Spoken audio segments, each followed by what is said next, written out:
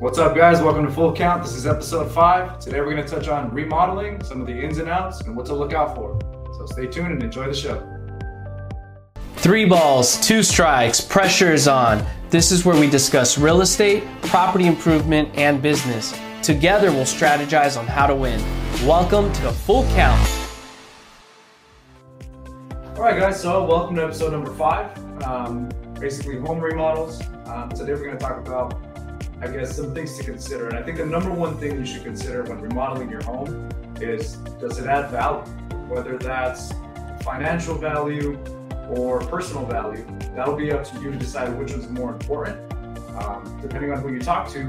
So I'm saying personal value is up here and financial value doesn't matter. But if you're looking more towards like a place that's going to be a flip, or you're looking to sell in the next couple of years, then I advise looking more towards the financial value.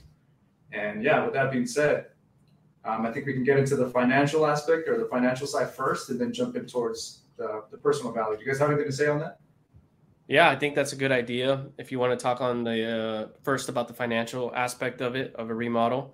But first, before we go into that specific, why would someone want to start off with the financial component of remodeling? Like you said, I think to reiterate, to sell it, put it on the market sometime soon, to get it reappraised, the property, right? So it's a higher value.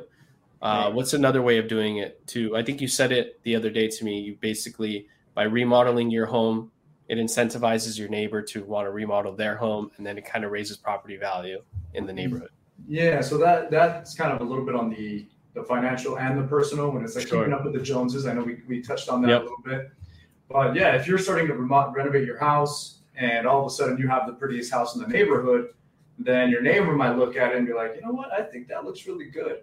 I'm going to do something similar or something in my own style. And then all of a sudden, if over a couple of years, everybody starts to remodel their house, now you have a neighborhood that has started to grow and look nicer overall in general. And then that's how you get these neighborhoods that grow in value. I mean, you're the realtor, Andrew, right? You're always trying to sell the good-looking house. And people look for opportunity when there's the least good-looking house on the neighborhood, because they know that if they put a little bit of money into that, then the value is only going to go up. Correct. Now, go ahead. I was just going to say that if you're looking at it through the eyes of an investor, you want to go into a decent-looking neighborhood, and you want to find, like you said, the ugliest house, essentially. As long as it has good bones and things like that, then you give it a facelift, right? Make it nicer, and immediately it brings up its value to par more so with everyone else in the neighborhood. Exactly. Now on the financial side, when you're talking about a flip versus like your forever home, then maybe one thing I see with clients is that they don't necessarily go top of the line, super expensive material and super custom, because they don't want to get something that only fits a certain people or a certain, clientele who are going to come in and buy that. So what I see there is people tend to use a little more, pretty nice level material, but more on the generic side, more on the current trends.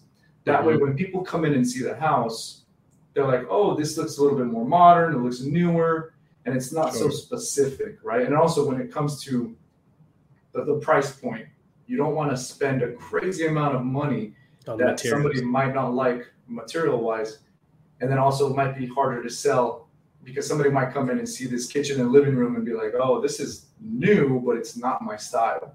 Correct. Yep, totally. And then you put a bunch of money in as the investor for something that is a little bit harder to sell, and then you got to find that right person. Would you agree with that as like a real estate background, Andrew? I think for the majority of investors, they're in that element of let's go ahead and remodel this home to whatever's trending and popular in these times within the next year to 2 years from now, right? So yeah, I agree. And they don't want to use top of the line material on countertops or backsplash because it's obviously more costly and their profit margins start to diminish. So generally they want to use something a little bit less expensive. This is kind of your domain. They'll use something less expensive, right, Steven? But it's durable and nice looking enough that a potential buyer walking in will be like, aha, this is beautiful. But majority of those buyers don't know the difference between an okay material and a superb material, unless some of them are very experienced and they touch the material and they start to get an idea. But overall, most buyers don't know, especially if they're not experienced. But my job as an agent, I walk in there with my client and I'll kind of be able to tell if it's good material or not. Exactly. And sometimes you'll have similar material that looks really close, but can vary anywhere from, I don't know, $5 a square foot to, $275. That difference over a large amount of square footage, that adds up. So if you're trying to minimize costs while still having something that looks really nice, at the end of the day, the quality of work is what's going to make it look amazing, right? Yes. And I have a question for the both of you too. First, I'll start off with Steven, but in my opinion, over the last 3 years or so, around 2019, I started seeing what was phasing out was like the gray colors, right? The gray floors and things like that. Gray and white, more so gray than white, was kind of the trend. And 2020, 2021, I felt like that was kind of going away, going back to like maybe a little bit of gray, but more browns, more like natural colors. Steven, if you can answer what the latest trend is now that you've been seeing, especially like in the millennial market maybe. And then Nick, after he answers that, I want to see, Nick, what you're seeing in Boston, things like that. And that's funny that you say, because in the millennial market, like people in the late 20s, early 30s, I've actually been seeing a lot of white and like natural wood color as on far the as the flooring. floor. Not gray anymore, right? I'm sorry? Not gray anymore. No, not gray. People really like the light, almost whitewashed looking natural wood color as far as flooring. I've seen a lot of white cabinets with darker countertops, or like your background, your wall. I've seen several kitchen cabinets be in really similar green. Yeah, I've seen actually that now that I think about it. Really good. Mm-hmm. And then what started changing too is like when it comes to closets, people used to kind of white everything out in bedrooms. Now people are selecting, kind of like you did in the background, they're selecting these like statement walls where they do a lot of like that shiplap or the whip screening, I believe it's called, and then they color it like a real pop color. A pop color with texture then, sort of. Yeah, in a way. But like your wall right there, when you come into that room, I'm sure that wall is the first thing you notice. And it's like, wow, that's a beautiful wall. Yeah, this accent wall, I really like it a lot because what you said, it's like makes a statement. It's a dark color, but at the same time, it also has the walls it has its own texture, which is really nice. So I agree with you on that. I really like that you brought that up. And before we jump to Nick, sorry, Nick, but I want to say like a statement wall like that might not necessarily be something that increases value on the financial side. That could be something more personal side, because somebody could come in and be like, that's a cool looking wall, I hate the color. Let me add to that, actually. I agree and disagree. I more so agree with you. You're right. Like, if I was to put my place on the market, immediately what I would do, because you're correct, this isn't everyone's color.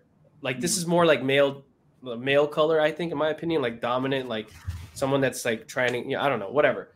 But buyers coming in, there might be some other people that aren't into that. So what I would do as an agent, representing myself in this case, I would paint this white immediately. I'd leave the panels, the wood panels, but I'd paint it white immediately.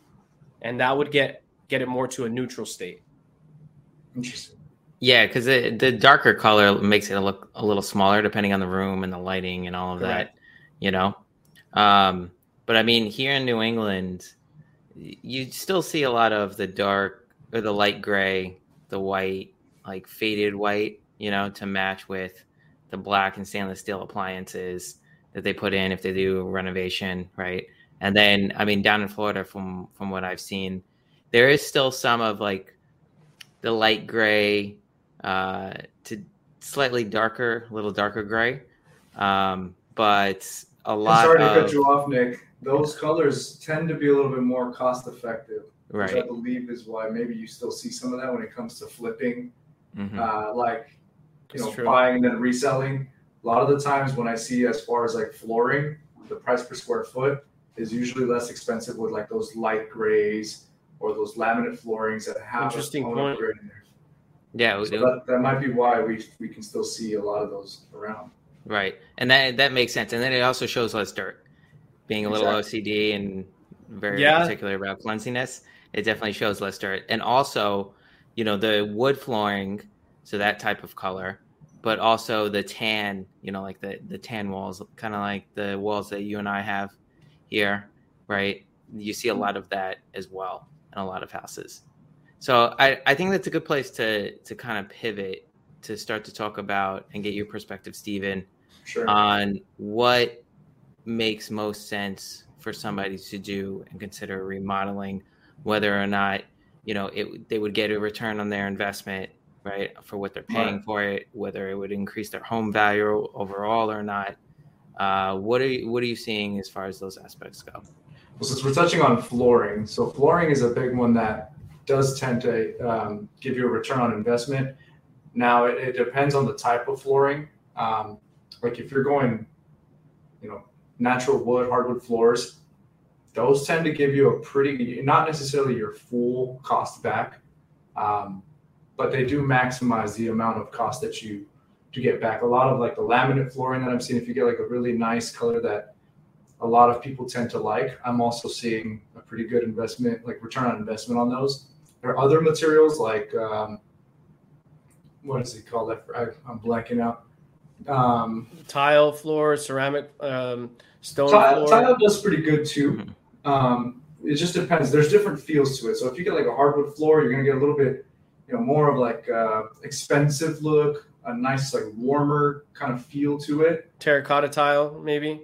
When you go to tiles get kind of like a colder. They tend to stay pretty cool.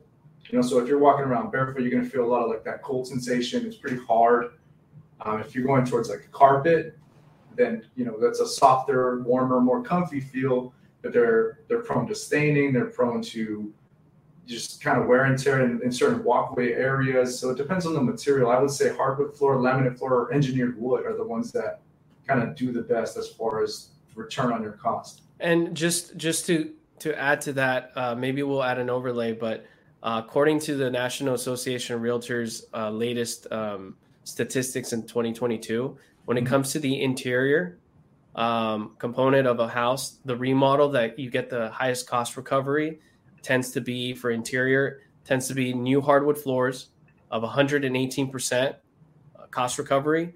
If you refinish your floors, if they're still in decent shape, but you refinish them, it's 147% approximately cost recovery.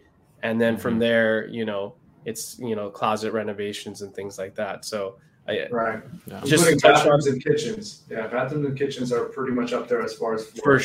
For sure. Yeah. I was actually surprised to see that flooring was one of the most biggest components as far as return on investment. But then also another one pretty up there on the list is insulation, which I guess makes sense from an efficiency and cost perspective for energy. Yes. Now, before we go further about insulation, I saw that too, and I was a little bit surprised. But I think, again, this is a National Association of Realtors. If we're thinking California alone, the weather is great here overall. That in terms of places like New England, like where you're at, insulation is even more so important because it gets so damn cold. Yeah. So I think that's the only reason why that tends to be higher than we all expected, essentially, because it would be so important for that. That's probably the first question a buyer may ask, maybe somewhere in the East Coast rather than the West Coast. I don't even think that's something they really bring up too often. Well, I mean, that's one of the first things that I know I ask as a buyer is, what the electric costs are, the cooling costs, the heating costs, the insulation looks like, what it's insulated with, right? Because not only here in New England, but not only here in New England, right, where it gets cold and colder climates, but also in places where it gets much warmer, like down in Florida, in Texas, in the Midwest, right? I mean, you need good insulation to keep cool. Correct. And Andrew, to touch on that, Andrew, like I was just in my garage that's not insulated, and I mean it's 90 degrees outside in California right now, if that, and it is really hot in there. So compared to the house that's insulated, it's a big difference. So if you have poor insulation, even living in California, it's going to be hard to maintain that cool temperature. So that's that. It's not just like an East Coast thing. I think Nick's got a point there as far as you're not just dealing with cold, but you're also dealing with warm weathers. Yeah, no, I totally agree because now I'm taking a step back from reading that. I'm trying to read it not as an agent because I'm always thinking about financial in terms of selling. When I'm also reading it as a homeowner too, like you kind of pointed out. Okay, I'm living in my place right now. If it had bad insulation, within a week I would start to notice maybe, right? Of course, yeah. So I get that statistic more so now that we've realized that it's not just on the gain for selling or reappraisal, it's also for the living space of it, and then bringing down the energy costs too. Right, and then to touch on that before we jump onto like away from the financial side, but that whole living experience, that's one of the big reasons why a lot of people will also do a remodel. Correct. Like you said, you can feel it right away. You buy a house in December, by March, April, you're like, oh man, it is really hot in here. I got to do something about this insulation, the windows, whatever it may be. Correct. And then before we get off the topic of the financial aspect of remodel, let's talk about the exterior. Number one, I mean, I see on here, and we'll put it on, roofing is one of the ones that's 100% recovery, which I can see why. And then the garage door, most of my clients or people I speak to in real estate, I mean, that aren't in real estate but are in the process of selling or buying, first thing I tell them to do, upgrade your garage. That's instantly going to bring curb appeal. Same thing with your front door. That's also going to capture someone's attention to want to see your home and separate it from other homes in the area. I had Matt Settles, a loan officer, a friend of mine. He was a guest on the last episode, and we were talking about curb appeal of the exterior of his home, how he improved landscaping, he improved the garage door, among other things. He got rid of stone and put nice wood panels, and he also put a nice vibrant color on the door. So those things like that are very important too.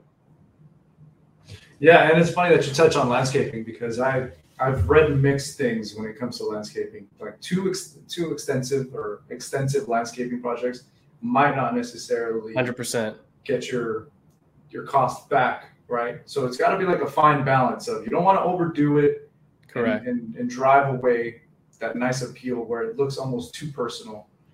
Correct. To bring it back to Nick's point. Yeah, to bring it back to Nick's point on episode 4 with Matt, the reason why he did landscaping, he did it very simple. He used a lot of desert plants, and the reason being is he wanted to bring his costs down from watering the front lawn. He had a bunch of grass. He says, you know what? I'm going to have gravel here instead. I'm going to add these desert plants and things like that for the energy costs to come down. But it looks beautiful. It got curb appeal, and he brought his costs down. So I think he knocked it out of the park. But things like you have to be careful and go with the trends of the area that you're in, right? Because yes, in Southern California, that's more of an appeal, right? And then, maybe certain places in Texas, things like that. But then you go to other places like here in New England, I mean, certain areas, on the East Coast in general, that's not necessarily the appeal. People I disagree. I think you're right. It depends on the bracket of demographic of buyers or sellers you're looking for. On the East Coast, Nick, in Boston or New York or wherever, or even Florida, the price points that are much higher appeals everything still. The exterior. In a way. No, not in a way. Not in a way. It's a fact. Believe me. I don't think so. Hold on. I kind of side with Nick a little bit here because I have family in Chicago. And the way that their homes are built, it's older. It's different. Historical. Yeah. A lot of their homes are built upwards and kind of more narrow. Mm-hmm. Where like I have family who have 2 to 3 story houses, I guess, including the basement, and they don't have much front yard space, much backyard space. The houses are like 6 feet apart from each other, and there's not much landscaping there. So I mean, they all kind of look very similar. I'm not talking landscape. I'm talking appeal, curb appeal, or the aspect of the beauty behind the structure, or whatever. Oh, for yes, sure. In certain areas outside, and you like give it a paint. Let's just say you can paint it. Oh man, you can make that house look completely different. That's what I'm saying. I know. I understand where you're getting at, Nick, in terms of like there's certain areas where it's cool to kind of have it rugged exterior and it's whatever. No one cares. But once you walk in, they want to see it beautiful. Again, depending on price point and things like that, neighborhoods. Yeah. I mean, I get what you're saying now. I think because you completely said it doesn't apply to. You almost implied that in the East Coast. I just wanted to bring it back that maybe to some degree that you're 100% accurate, but in the grand scheme of things on the macro aspect, that's where I disagree. Yeah. And if I may, guys, so to bring it all back, I know we started on the flooring aspect, but some of the other things that give you, relatively high percentage back on your cost is something, of course, the flooring, and we touched on landscaping. But I think the next big one is going to be bathroom remodels and kitchen remodels. So those two are the ones that you can kind of minimize your costs as far as material on price per square footage or the expensive material and still get a big percentage back. Because as long as, like I said, the quality of work is there, those are the things that when people walk into those rooms too, it's nice to wow, this is a really nice restroom. For sure. And it'll add value to your home if you're trying to sell later, but also personal value if you're living and you redid your restroom, then that's also great. But those are the two things that I think are also 100%. Up on the list as far as bringing value back to your home. I think those are the two features of a home that's always like number one. You start with those two, and then it comes to garage, roofing, and everything else we discussed, the floors, because the first thing you see when you walk into a home is almost immediately is the floors.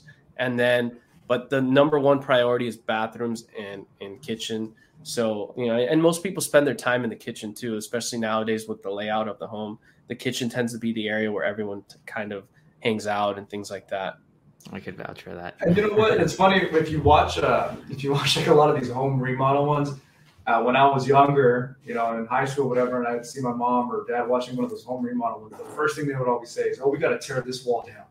And I was like, that's such a I don't know. I didn't really like it at the time. I was like, why didn't we say the same thing? Yeah. And now I get it. Now I'm seeing how so many people want to open up the living space and kind of connect their dining area and their kitchen or their living area. And I'm getting a lot of, tearing walls down to open up the space. So that's another one too that I think people really enjoy and make the house feel bigger. Yeah, because in the early 1900s and I don't know, even 1800s, but I don't even see that out here in the West Coast. That's more of an East Coast thing, if anything. But in the 1900s, early 1900s, property was smaller. A lot of properties only had one bathroom for the most part, or two. That's it. And the rooms were all divided into its own little areas, right? Right. And then nowadays, especially people with the smaller square footage, they want to blow everything out so that they feel like it's bigger. And it's also more of a trend in the last 20 years or so to have an open space as well. Yeah, because it's more of a European heritage thing that they came from, right? So I know you haven't been to Europe yet, Andrew, and you're going, in a couple of weeks, but you'll see when you get there, all the apartments, all the buildings that you go inside, have smaller rooms, right? I mean, the ones that are being remodeled now they're opening up a little bit, but it's still not as accepted as an open floor plan as it is here in the U.S., right? So, But on that note, Stephen, I kind of want to get into what some people should consider as far as pros and cons, different things they should look at if they're looking to do a remodel, right? I know there's a couple of pieces on whether they're looking to sell the house soon, whether they're looking to stay in it, a little long term, or some other use cases. Of course. So each remodel has its own pros and cons, right? When you're talking about floor, the material you select is really important because when you're talking about something on the higher end price point, like natural wood floors, those tend to get scratched easily. You can see dents, and if you don't take care of it, then you're going to start to see the wear and tear a lot more, similar with carpets and rugs. So there is, different materials that it's important to learn about before you do that remodel and see what kind of lifestyle you have and what would best suit you. Like I myself, I installed in my house the new laminate floor because I have dogs. It's scratch resistant, water resistant. So, if you're going to spend the money to redo your floor, you want to make sure that it's going to accommodate your lifestyle. And for me, it was, having friends over, having my dogs and making sure that this floor can withstand, the amount of traffic and activities that we like to have here. When it comes to basically all remodels, the number one thing to consider is the material, I think. And also, are you ready to pull the trigger on that remodel? So I don't know if this kind of talks about something else, but what I mean by being able to and really ready to pull the trigger on the remodel is, do you have a budget in mind? Do you have something planned out as far as the things you want to do? And if you have that budget, I've heard a lot of people, I usually recommend having at least like a 20% budget, 20% of your budget Extra? on top of your budget. Like the miscellaneous extra miscellaneous things that go wrong, right? Things that go wrong, and not necessarily wrong, but a lot of the times when you start to peel the layers off, especially in an old home, if you're working with an old house, like mine's 100 years old, every time I peeled the layer off, I would notice that something's on the verge of breaking or it was already broken. And in order to repair that, you have to backtrack. So a lot of people don't consider that. When remodeling a kitchen, there's going to be drywall work as well. That some of the plumbing might not be up to code or in a proper standard. So you think, okay, this kitchen might cost me $8,000, but there might be an additional $1,200 of, repiping or drywall work or electrical to move certain outlets from section to section, because now, and if you grew your kitchen, you want certain outlets in different areas. That's why it's important, I think, to have an additional like 20% of your budget on top for miscellaneous costs, damages, or just unexpected things. Steven, would you say though 20% would more so apply to, I'm just generalizing here, a home that's maybe built in the 1960s and after, but something built in the 1920s or sooner, like 100-year-old home like yours, maybe you should have a higher buffer, maybe 25, 30%? Or are you saying 20% for like the 100-year-old homes and maybe a little bit less for newer homes?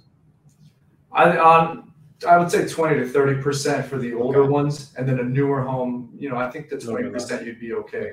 Okay. Because my job too as a contractor is to come in and tell you, okay, before we start doing any demo, these are the things that you can start to expect. This is what's under this. This is, this house was built in this time, so there's certain wiring is ran this way. So before we even get to that point, this is what you can expect moving forward. So that separates you from a lot of other contractors then, in my opinion. I've seen all of them, all types. Some will just walk in and say, this is going to cost $12,000 to do the kitchen. The floor is going to cost another $8,000 or whatever, and that's it. They just look at it very, very simply, and that's it.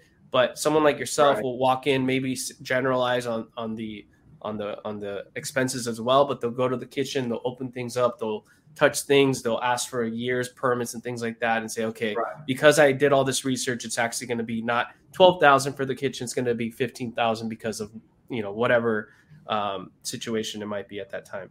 Right. And I also want them to feel comfortable when it comes to, because I really dislike, saying it costs $10,000 and then be like, you know what, I need an additional $2,000 or I need this to do that. Like, that's not cool. And it happens. Sometimes it does happen. There's things that I myself can't see from the outside. I have to literally break it apart and get to that point to be like, oh, wow. Then I'll bring the customer in. I'll be like, this is what's going on here. I recommend we do it this way. If you don't do it this way, there's a chance that later, whatever we just installed is going to get damaged again if this breaks. Mm-hmm. Yeah, so somebody so basically, to recap, somebody should consider when the home was built, when the last time that room was remodeled, right? If there was any interior remodeling done prior, if there was any damage done to the house in the past or recently, and look at those factors, and then look at, okay, are they doing this to fix it up and then they're looking to sell it? Are they looking to stay in the house for a longer period of time? They're looking. That's another one, Nick. Mm-hmm. Are you living in the? Are you there? Are you going to be living there while construction is going on? Mm-hmm. So if you're going to be remodeling your kitchen, and a kitchen remodel takes anywhere between 1 to 2 weeks, let's just say, based on the size. Are you going to be? What are you going to eat? Are you going to be eating out every day? Is it something that, like, we're remodeling a house right now in Southern California, big kitchen. And I told the customers, I said, hey, I recommend, you guys have a 2-year-old. I recommend if you guys have the means, maybe getting a hotel and kind of staying away from the property for a little bit, because there's going to be a lot of noises. It's going to be dusty. We're going to do our best to close it off and ventilate everything. Mm-hmm. But, with a 2-year-old, 1-year-old, it's going to be really hard on them with the noises and everything going on. They told me, no, we'll be okay. No problem. I said, okay, cool. I wanted to communicate that with them. Mm-hmm. Day one, they came to me. They're like, hey, you know what? Here's a copy of the keys. We've got a lockbox. We're going to go stay in a hotel. And I told them, I said, hey, no Yeah. problem. You have my phone number. You can FaceTime. You can call. You're welcome to come in whenever. We'll be here. This is what's going on. I said, I never tell them to leave because, I don't want them to be around. No, it's about the comfort. So a big part to consider is, are you willing to live in a place that's going to be in a construction zone for the next week or so? Mm-hmm. Yeah, I've known people who've had their kitchen remodeled, and the time that it was going on, they were living there, but they had to wash their dishes in their bathroom sink. Yeah. They got like a hot plate, and just used a microwave to eat for like 3 months while the remodel was going on. So it could be tough. Yeah, absolutely. So that's another thing to consider. Yeah, or if you only have one bathroom, right? Exactly. You're getting your bathroom remodeled, so there's those type of things to consider for sure. What about the kind of amenity items that people either install or have put in, like swimming pools, in-home gyms, which is a much bigger thing now over the past couple of years. Even, certain amenities in the backyard, maybe, jacuzzi areas or decks, things like that. How often do you see that? And what's your type of recommendations for somebody looking to put one of those in? Yeah, so I think that kind of transitions more towards the personal value. Right. Now, Andrew and I had a little bit different thoughts as far as adding a pool. But if we transition more towards actual personal value, the initial question is, your remodel add value to whether you financially or personally? Now, I think a home gym is great. I think having a jacuzzi is great. Having a pool, all that is great. Having a home office. These are things that if you have set money aside, let's say you have your little budget to remodel a room into an office, but all you do is work from home and you're working at your kitchen table and your dogs are bugging you, like that's going to add a huge value to be able to separate yourself, go into that little office and kind of have this room where it's like, this is where I work, and when I leave, my work stays in that room. So that's adding personal value, that's adding more comfort, and that's not necessarily going to increase the value of your house to convert your second bedroom into a little office, right? Because somebody who buys a house next is going to be like, oh, this is now a second bedroom for my 5-year-old or whatever. But personal value, I think, is also something that you should consider when it comes to the financial side. Is the $3,000-$4,000 going to make me feel better every day for the next year or two while I work from home? Mm-hmm. I don't know. Would you agree, Andrew? No, I totally agree with that. When you're living in your home, the reason why you buy a home, I mean, everyone looks at it somewhat as an investment because it is, but at the same time, it's more so personal, right? That's why people buy homes, besides it on the financial aspect. But you want to feel comfortable there. You want to be, you don't want to be working from your kitchen. Your back's hurting because you're on a bar stool. And like you said, your dogs are barking, your kids are running around. If you have kids, you're going to, at that point, say, you know what? I want my own space, especially if I'm working from home. I got to spend the money on an office. Let's go ahead and either build out a whole new square footage and structure for it, or let's convert a bedroom into an office. So it just depends on the scenario, but personal value in some ways can be even more important than the financial. I agree with that.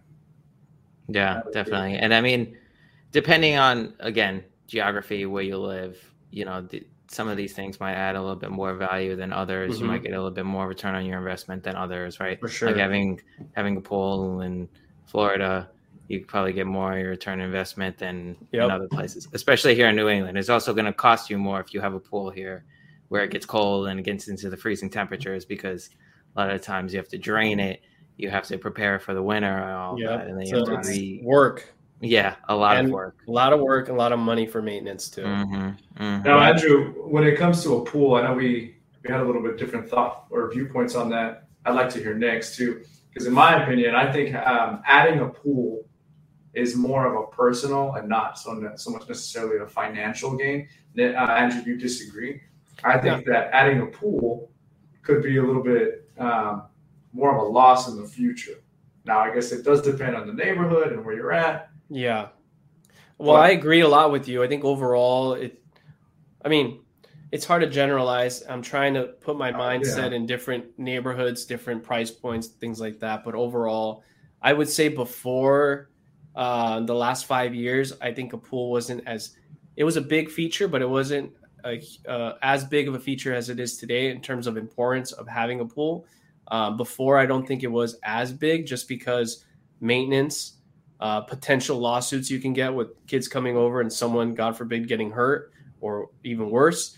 So it's liability is an issue too. And then just the pain in the ass, essentially, to clean it or hire someone. So that was then. I think now, though, people were locked in their homes for quite some time. They want to have access to go into a pool and relax and not have to leave the home. I think that's big. But at the same time, in order to have a pool, I think in order for this demand for the feature of a pool to continue going forward, the economy has to be good, because if the economy goes down, which it could sometime very soon, then people can't afford a pool guy. They can't afford the chemicals. They can't afford all the maintenance. So I think it just depends. It's kind of like goes up and down. So long story short, though, in the West Coast, when it comes to very expensive neighborhoods and things like that, I think a pool is important to add into it, because it'll separate you from other homes in that neighborhood where it's $1 million or multiple $1 million and higher. If you have a pool, it's much better, and it'll separate you from everyone else, and you'll get a higher return on investment. And to comment on that, you know what I have noticed, actually, at least in Southern California, there's a fine balance in between, where I think people understand the cost and the risk with adding a pool, but they still want that. So one of the things that I've been seeing a lot of, especially when you look at Instagram, TikTok, Snapchat, all those things, is a plunge pool. So plunge pools have been something that, have grown in popularity, I think, the last 5 to 10 years, where it's not necessarily this big, huge pool, but they section off a little portion of their backyard and do like a, 6-foot plunge pool. Sure. But here's the thing too. A lot of it is also when people are out shopping for a home, their perception is, oh, I'm going to enjoy the pool or the plunge pool every weekend. I can't wait to have barbecues, all that. They have that mindset that they're going to actually use it, and in reality, they never use it. But most people, it's like what do you call it? A circling door. Just they have that mindset. Oh, I'm going to use it. I need a pool. I'm going to pay extra for this home because it has a pool, and they never generally use it as much as they intended to use it. Yeah, I mean, that's the case, I think, for a lot of people. But, I mean, I think generalizing in warmer climates, it's important. You do, Montana, it's not. I'm sure Montana. Yeah, no. Unless it's indoor. Unless it's an indoor pool, maybe it is important. Yeah, but exactly. You don't know. Less upkeep on an indoor pool, but also more expensive initially, right? But I mean, in warmer climates, like I know I could speak for the market in Florida, right? A pool, you are going to get your return on investment. It is going to differentiate your house to other houses that don't have a pool. Correct. Buyers are going to go towards the house that has a pool versus that doesn't have a pool. So, but just to tell the audience, though, when Steven and I are talking, most of the time we're kind of referring to the West Coast. But that's what's great about having you on, Nick. Even though you're not necessarily in the ins and out of remodels or construction and real estate, but you do have some experience in that and business. But you also have the mindset of the East Coast, so you help us bring it back to more of a macro situation. So that's good. Right. Exactly. One question on this I want to ask you, and then we could just pivot to the next topic here, Steven, is how much have you seen in-home gyms being put in over the past 2 years since COVID started? Yeah, I've seen a lot of garage conversions. So a lot of people insulating their garage, because their garage gets really hot in the summer. So people have been wanting to insulate the garage. That way it stays cooler. They add maybe a little portable AC, a window AC, and then boom, you got yourself a fresh little gym where all you got to do is buy, whether it's a big weight set, add like 1/2 inch, 3/4 inch rubber mat flooring. And I've seen a pretty good amount of conversions. And on my part, more installation, because people tell me, oh yeah, I don't have the weights yet, or I don't have this, and that, but I got to make sure that garage gets cooler because I want to convert that into a little home gym. So I have seen an increase over the last, especially during COVID. That was one of the big things. Making sure people's garage is insulated, covered, drywall, adding maybe can lights, and just eliminating that garage feel and converting it more towards like a bright, cool room where they can add a TV, play some music, and then eventually get the weights in there. So yeah, I have seen an increase in as far as insulating the garage and making sure that it's a cooler, tighter place. Right. Yeah, I mean, that makes sense with, COVID and the focus on personal. And surprisingly, what I've also noticed too, as far as insulating a garage, electric cars. So a lot of people in Southern California who have recently bought a Tesla, they what I've encountered is some people are having problems charging their vehicle because the garage is too hot and the car literally doesn't allow it to charge. So they have to insulate the garage and bring down the temperature in order to allow it to charge. That's the first time I've heard that. Interesting. Yeah, so I've had a couple experiences with that where it's too hot in there and the vehicle's literally, it's like when your iPhone is left in the sun and it's like, I can't work right now. This doesn't have to do with the amps in the box though, right? This is a separate thing. You're talking literally the heat external. Literally the temperature, it doesn't allow it for charging. So I've had to insulate garages in order to let people, because people were like, yeah, I keep putting in my car and there's no battery in it. And then they call Tesla and they're like, oh yeah, well, what's the temperature in there, this and that. And then it literally says like in the car, I haven't seen it, but clients tell me that the temperature is too hot for the car to continue charging. Wow. Yeah, like when you said the iPhone gets too hot, it just shuts down and you get the little screen that says, exactly. So I've gone to several garages and had to install insulation, install some form of venting system in their so in between the insulation and the roof. I forgot the name of these things that we install, but you create a channel, basically like a 2-inch gap in between the insulation and the roof, and then like a venting system to keep the airflow coming in and out, and then prevent it from passing through. And that severely drops the temperature in there. And then they don't have the problem charging their vehicles anymore. Interesting. Yeah. That's important. I like that. Yeah. I like that you brought that up. That's a good point. And by the way, it's a very, very different new issue, I guess you could say. But at the same time, for me, like certain clients of mine, especially I'm talking for buyers, when I have buyers go see property with me and they narrow it down to 2 or 3 that they really love, I always recommend if they want to bring in a contractor like Steven to come in and see the house with them, and they can kind of give them the ins and outs of what potential issues they may have or what they can do, where the load bearing wall is and things like that. So I think that's important when it comes to a contractor to come and vet the house for you. True. Yeah, and I like to be open. I mean, like when you're talking about, going back to the remodel site, when you're talking about selecting a contractor to work with, I think it's important that there is some form of either contract or open communication, because it'll protect you as a homeowner and myself as a contractor. I always like to create a contract that lays out exactly the work that we're going to be doing, the steps, the time frame, and then here's the cost. And if you have any questions, we can meet up and refer to the contract. And I always make sure that, the customer signs and agrees with everything. We go over it together. And then that way, when they come in, like, oh, what are you guys working on today? Oh, this portion right here. I like that you do that. You keep it very professional and you get what you pay for too. I think you're actually rated pretty well in terms of your price points. I think you're very reasonable for the service you offer and your professionalism. But again, there's some buyers, or not buyers, but clients that, they want to go on the very cheap end, right? They want to spend as little as possible on a contractor that will cut corners, and they're cool with it.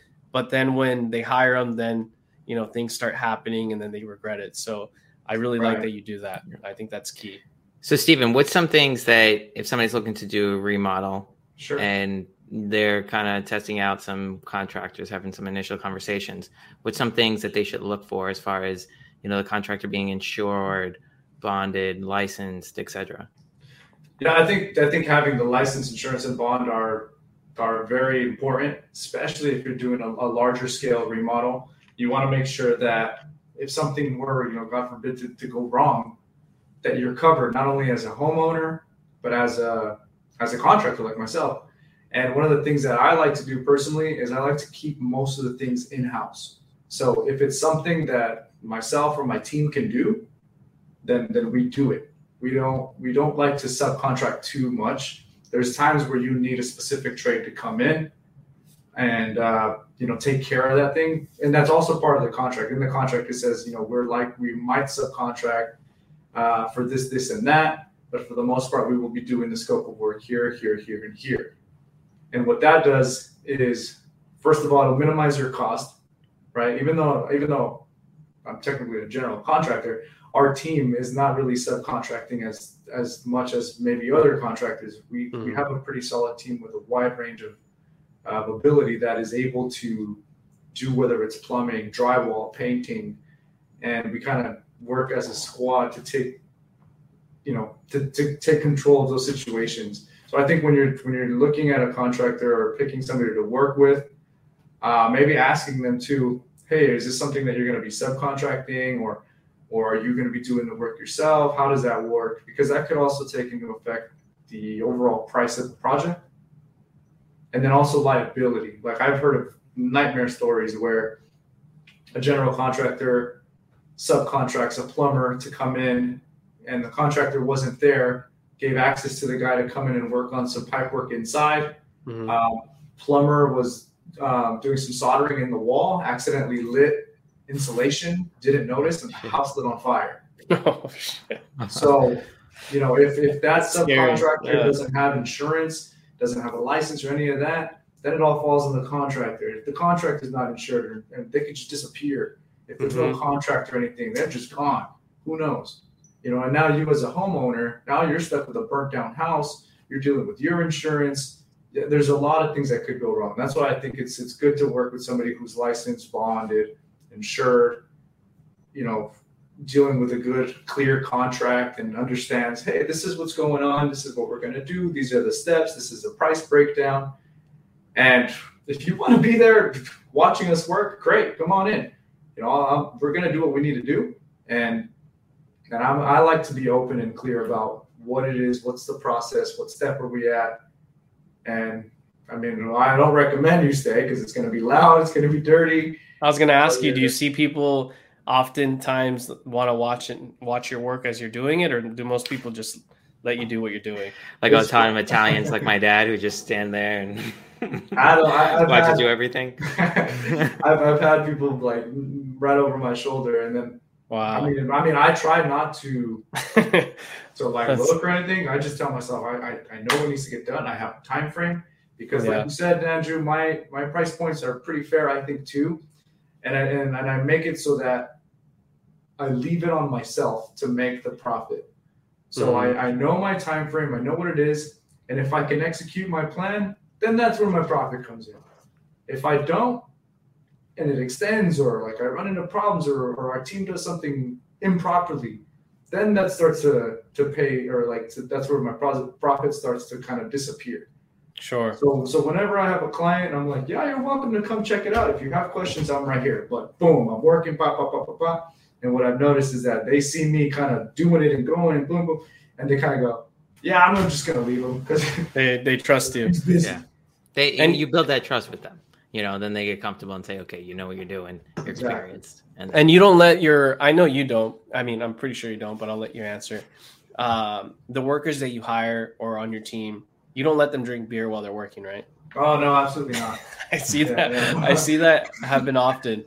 Not even intentionally, the person that got hired, but, behind their back. That's why it's good to have someone like yourself that's constantly on site overseeing their people, because if you're not overseeing them, people may, bring in a bottle of beers and start, working away. Yeah. And I've had multiple projects going at the same time. And that's why it's nice to partner with my dad, where we could be from different site to site. Sure. We have an understanding of okay, if JC, my dad, Juan Carlos, JC's over there, then I know he's got that down. He's over there managing that, and I'm over here. I like to get more down and dirty. I like to actually do the trade myself. I enjoy it. I feel like my day flies by like this. I know exactly what's going on with the project, and it's just better for me that way. Mm-hmm. But yeah, we always like to be around, making sure that things are going properly. And if somebody's like, hey, I can't make it today, no worries. I'm stepping in anyways. I'm there. Right. Good. Okay. So the things that people should look for, make sure that their contractor is licensed, is bonded, is insured, right? Mm-hmm. That they're using quality subcontractors, if they are using subcontractors, right? Or if For it's sure. people directly on their team, they have a project plan and that they go over that project plan with you. They go over estimates and what those estimates mean and why those estimates are there, right? Yes. And then that you're comfortable with that person generally, Of course. right? As a Yeah. contractor working on your house, and that they have the expertise and knowledge in order to do a good job and the job that you want, right? But at Yeah. the same time, I think to add to that is maybe not the owners like Steven and his father, but maybe someone that they trust themselves that kind of can be the point of contact and the planner, or not the planner, the manager on site, right? I would Right. Yeah, probably like a foreman. add Yeah. a foreman on site or someone on site that's managing and making sure everyone's accountable for the day to go by smoothly and on time. Yeah, and I make like I said, when there's multiple jobs going on, I make it a thing that I don't care if it's in Sherman Oaks and Whittier and San Dimas. For people who don't know where that's at, that's like an hour drive in each direction. Or yeah. So I make sure like I'm gonna stop by there, I'm gonna stop by here, and I'm gonna stop by there. And if I get home a little bit later than I have to that day, well then that's what I do. That's what I. It's the life we chose, Steven. That's the life exactly. We chose this life where Yeah. Well, you chose it because you enjoy it. Right. Yeah, and if you And see I my think car, I that's- show up in a Prius. Like I have my work truck, but I have the Prius because I want to make sure that I'm driving to all these places yeah. and that everything, whether if it's your house, that I'm making sure that it goes right. Right. And that's Yeah. the kind of guy you need to do the work because they care about it personally. Because I Right. care, yeah. So, all right. So the last thing I want to just touch on looking forward and kind of predictions, right? And I think I mentioned this to you, Andrew, and Stephen before, and I know you hadn't heard of it before, but it's something that, you know, a number of people look at is the leading indicator of remodeling activity, right? Which is basically a annual growth in homeowner spending for improvements and repairs that is expected going forward. So they look at every quarter going forward based on the previous quarters, right? And this is done by the Joint Center for Housing Studies at Harvard University. And they usually, I think they produce this and come up with a new estimate every 2 quarters, so every half a year. And the one that they most recently came out with was showing that there's going to start to be a decrease in percentage of rate of change in the amount of remodeling activity going forward over the next 2 quarters of 2020 and into 2023. But the amount of money being spent on remodeling is still going to increase. It's not going to increase as exponentially as it has over the past 2 years, but it's still projected to increase so right now it's about $400 billion that's being put into remodeling, and it's projected to increase to about $450 billion. But that rate of change is supposed to kind of start to level off. So not as many people are looking to put money into remodeling as they have obviously over the past 2 years. It's probably volume is what it. I haven't read the article yet, but I've seen the graph with you. I think the volume of remodels may come down, but the reason why price point of cost of remodels is going to continue going up, not exponentially, but gradually, is because of inflation, I think. And the other reason why it dips a little bit in the graph is because remodels, in my opinion, is tied to the economy, and they're foreseeing a recession or some type of slowdown as we've been seeing this year to continue. And that's why the volume is probably coming down on remodels.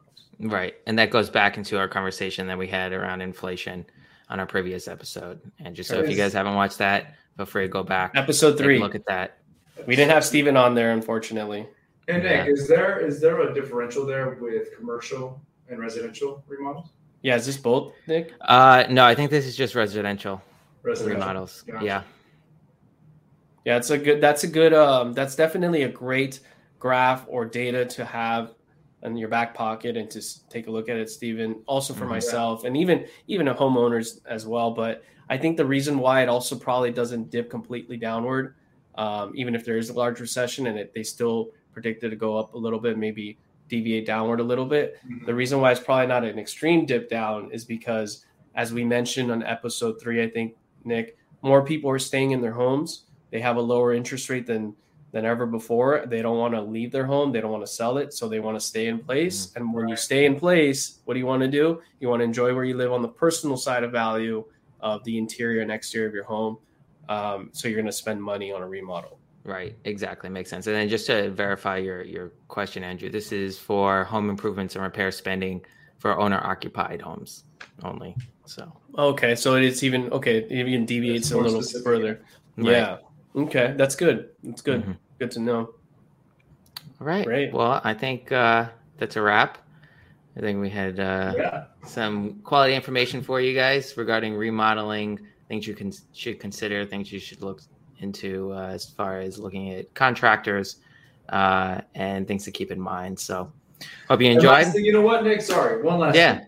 Okay. When it comes to remodel, like Andrew touched on too, I think that the personal amount of value, the personal amount of value that a remodel brings to your lifestyle is the most important part. So if you're a person out there who wants to DIY something, go ahead, man. Enjoy the process. It's going to take you a little while, but have fun with it, because I guarantee when you're done, it's going to be great. It's going to make you feel good.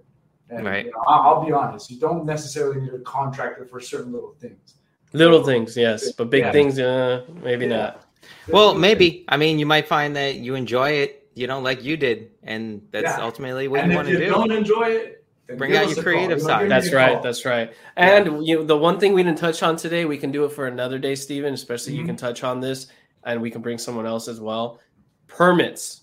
What you should permit, what you may get away with not permitting, and what is the absolute always get it permitted. So that's the thing. If you do it yourself, you need to know, what do I need to permit? What am I okay with not permitting? Mm-hmm. Yeah, I think that would be a good episode on if you're building a house or if you're remodeling anything in your house, you know, what permits you need and licenses and all of that. And it's always changing. It's always getting amended. So that's the only that's the complex thing with someone like Steven. You're always reading that stuff, Steven. You're always staying up to date with that. It's always getting more and more difficult to do. Especially in California, at least. I can't speak to anywhere else, but yeah. All right, guys. Well, thank you guys for tuning in. Comment below. Let us know what you think. Have questions to other topics that you want us to touch on in the future. And like and subscribe.